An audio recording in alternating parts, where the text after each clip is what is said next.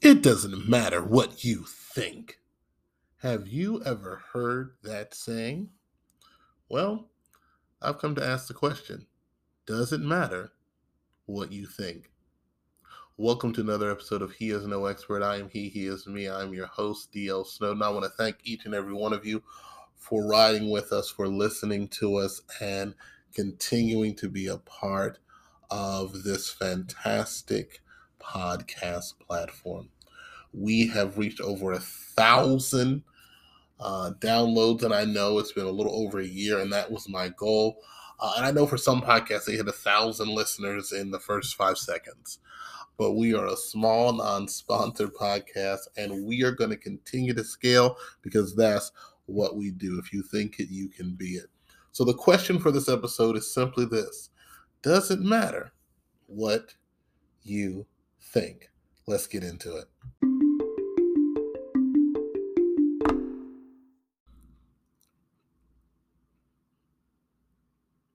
With all that's going on in the world, you may or may not agree with.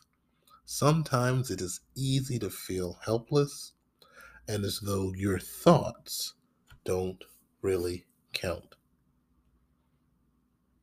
War in Ukraine, Roe vs. Wade being overturned, mass shootings rising exponentially and happening day by day by day, food insecurity, the cost of living going up to the point that inflation is as highest as it's been in 40 years,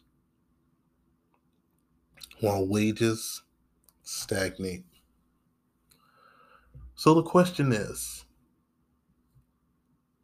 does it matter what you think? And my simple answer would be yes. And here are 4 reasons why. Number 1, your thoughts, likes, and opinions are big money. Companies like T-Mobile, I just read an article in The Verge, have devised apps to track your usage of various programs and applications on your phone and then sell that information to other companies. T-Mobile's advertising business is offering a new way for marketers to pry into your application using habits. AdExchanger reports that the Un-carrier's new program is called App Insights, and it's now fully operational after spending a year in beta. The program allows third-party marketers to buy T-Mobile customer data and centers around a key piece of information that it has unique access to, and that is what apps you're using. It further goes on to interpret from the apps that you're using some of your likes, dislikes, and other interests. So your opinions, your thoughts, your likes, your buying habits have been being tracked for some time by companies like Amazon, Facebook, and many of our favorite social media platforms or applications that we like to use on our mobile devices. They do it because they want to turn your likes, your opinions, and the things you have an affinity for into dollars and cents and revenue and profit for their companies. How many of us have been in a conversation with some friends and had our cell phone in our pocket, or potentially had it on the table in front of us while we had lunch with a friend, colleague, or coworker, and mentioned the fact that we were looking to plan a vacation to the Bahamas or buy a new pair of earbuds? Then we go onto our favorite social media conduit and see an ad for just the thing that we were looking for. Companies literally are listening to us to find out what we like and what we think about different things, and then mold products to answer the thoughts, issues, and needs that we have. Now, some companies are combating this, like Apple has on their one of their newer iterations of their iOS, the ability for it to ask you to not have an application or service track you. Your thoughts literally have a financial implication to them. And companies know this and have been, and probably for the furtherance of time will continue to use that. Even from a biblical standpoint, if you were to look at Matthew chapter 6, verse number 21, they understood this premise. For it reads thusly from the King James Version of Matthew 6:21. For where your treasure is, there your heart will be also. And the interesting thing about the word heart, if you were to look at the Hebrew definition of it, heart, lev, L-E-V, means in the Hebrew, it wasn't a body part to them. They had a broader understanding of the heart than we do in our modern context. They thought of the heart as an organ that gives physical life and the place where you think, make sense of the world, and where you feel emotions and make choices. Advertisers want to know where your treasure is, but they know they must first know where your heart, your emotions, your thoughts, and your sensibilities are. And then they tie those things to dollars and cents, and boom, you have a consumer for life. Your thoughts literally have a financial implication to them.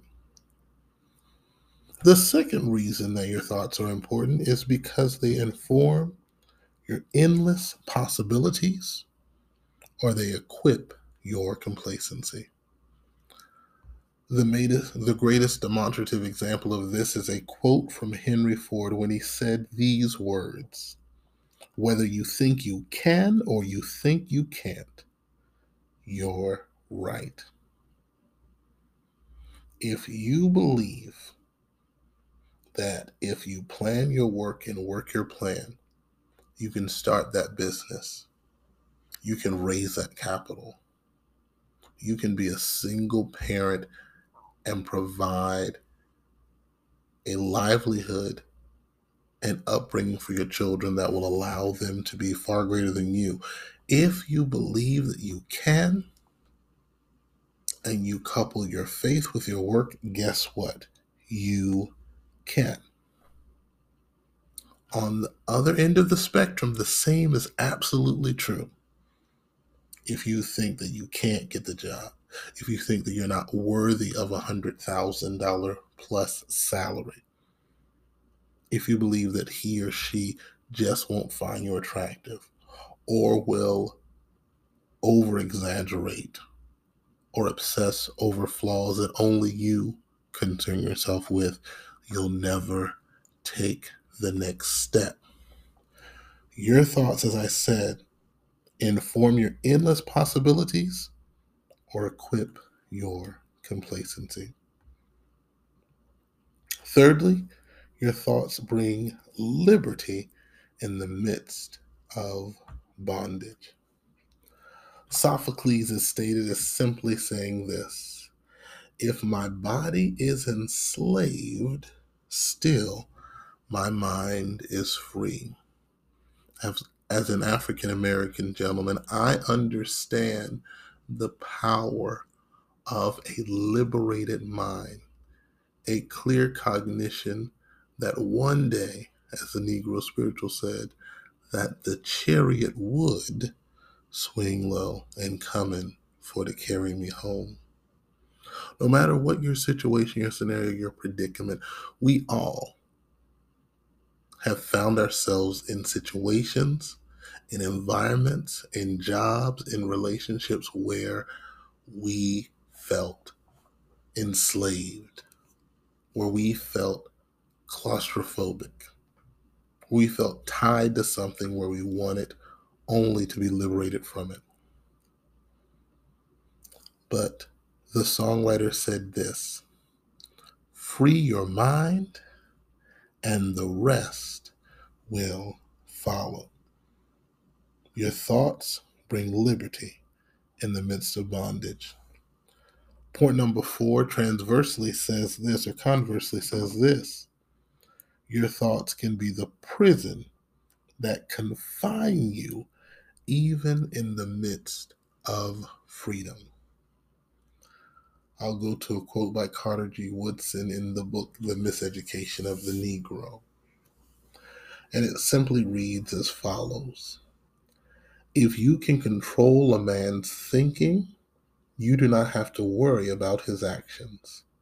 When you determine what a man shall think, you do not have to concern yourself about what he will do. If you make a man feel that he is inferior, you do not have to compel him to accept an inferior status, for he will seek it himself. If you make a man think that he is justly an outcast, you do not have to order him to the back door. He will go without being told, and if there is no back door, his nature will demand one. Your thoughts, even in the midst of freedom, even in the midst of the land of the free and the home of the brave, quote unquote, can confine you to substandard living, can confine you to accepting relationships that fall below your worth and your value, can confine you to never stepping out on faith and trying to achieve the purpose buried and embedded within your bosom. Because if I think I can't, or if I think I can, I'm right.